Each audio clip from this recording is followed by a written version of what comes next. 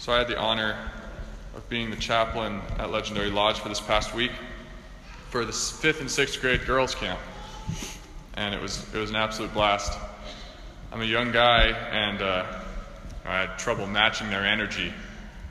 They had an unfair advantage of consuming unbelievable amounts of candy every single day, so that gave them a little burst that I didn't have. But they hiked the mountain just fine, better than the high schoolers actually in previous weeks. But they were ready to play all week long. They had tons of energy, and they asked profound questions during the question and answer sessions. And actually, over the course of the week, I feel like I learned a very profound lesson about the spiritual life from the kind of general disposition of these girls towards life.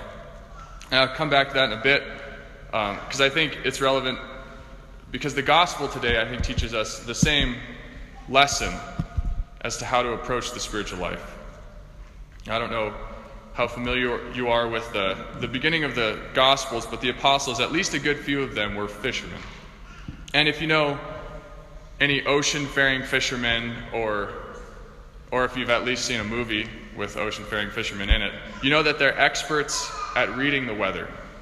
And so we can be pretty sure that the apostles in the gospel today knew that this storm was coming, and they didn't want to get into the boat. The first line of the gospel makes it very clear. It says, Jesus made his disciples get into the boat and precede him. And this isn't the first time that Jesus has done this. The last time the same thing happened, and Jesus was asleep underneath the cabin, and they went down there and said, are you going to let us die, or are you going to do something about this? And this time is probably even more frustrating, because he makes them get into the boat, and then he leaves and goes up the mountain to pray.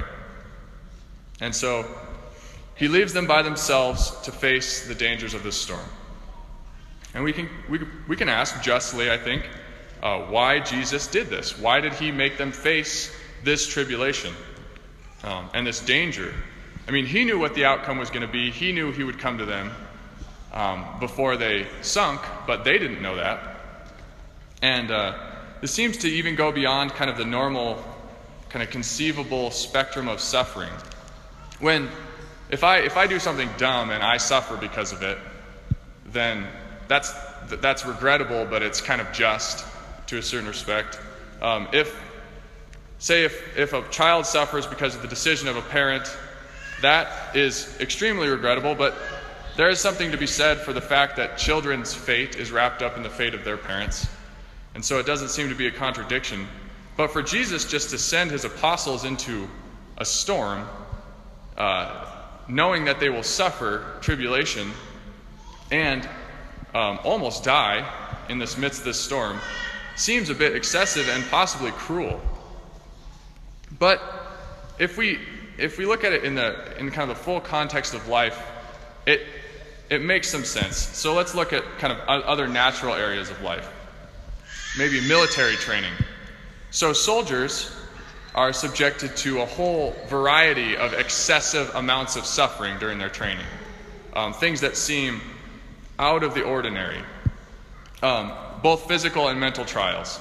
And it's absolutely necessary because of what they're about to face when they go into war. So they have to be ready for any sort of treacherous circumstance, and the only way to prepare for that is to suffer while you're training. And I guess on a lesser level, this is the same thing we do for sports. So sometimes it's hard for kids coming into football season to understand that all of these sprints and bear crawls and hot midday practices will actually pay off down the stretch when they need to get that extra step on the defender in the final game of the season. And they were prepared for that by all the training and the suffering that they endured at the beginning of the season. And for some reason, we think that that's not true about the spiritual life, even though it's true about everything else we do in life.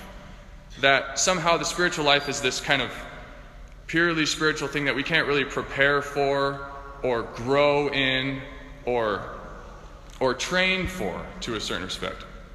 And that's just not true. That's absolutely not true. And in fact, because the spiritual life is foreign to us in so many ways, I think we have to train harder for it and work harder for it. But I mean, admittedly, there is kind of a legitimate reason why we're confused as to how our efforts play into the spiritual life. Because it is true that God does everything for us in the spiritual life, so how does our effort play a part? I think we can look at the gospel today for an answer to that. So the disciples get into the boat in the early evening to cross the sea. And they fight the storm with very little success until the fourth watch of the night, which the fourth watch of the night is 3 to 6 a.m. It's the final watch before the sun rises, which means that they were fighting the storm for 12 straight hours, just being battered by the waves. And the lesson here for us, a lot of the church fathers, the early commentators on scriptures in the 3rd and 4th century said that this is symbolic of our struggle against the world. So our spiritual struggle against the world, no matter how long we endure and what kind of effort we put in, will pay very little dividend. We will make very little progress if we just struggle alone. And this seems to be kind of a contradiction, because I'm saying, like, we need to work harder at the spiritual life than we need to work at anything else, but all of our efforts mean absolutely nothing. So that's not very compelling for you guys, I know. But I will say that it kind of shows us exactly how we are to approach the spiritual life. What is the proper disposition of our hearts toward the Lord that will actually help us to grow? So I think now we can look back at the little girls at Legendary Lodge to learn how we are to approach the spiritual life. So these little girls are kind of at the age where if they felt like, if they trusted the person in authority over them, they would just walk up. So the girls would just walk up to me and just ask for whatever they wanted and expect me to give it to them. They were totally confident that I was just going to give them whatever they needed. And so they were very bold in what they asked for. And I think that is an incredible way for us to approach the spiritual life.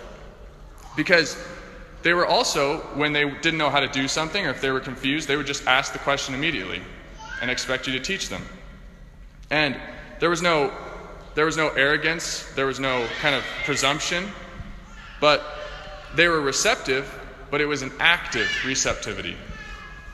So this is the disposition we are to take in the spiritual life. And we see it in the first reading today when Elijah's on the mountain.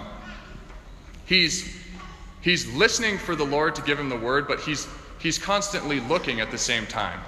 He's looking, is the Lord in the wind? No, he's not in the wind. Is he in this giant firestorm? No, he's not in this giant firestorm. Is he in the earthquake? No. But because of his attentiveness to everything around him, he notices the Lord speaking in that still small voice. It's an active receptivity.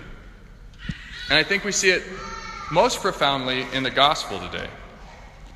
When Peter, finally, after that terrifying night, when they recognize the Lord, he immediately says, "Lord, call me out to you on the water," which is a crazy thing to ask for.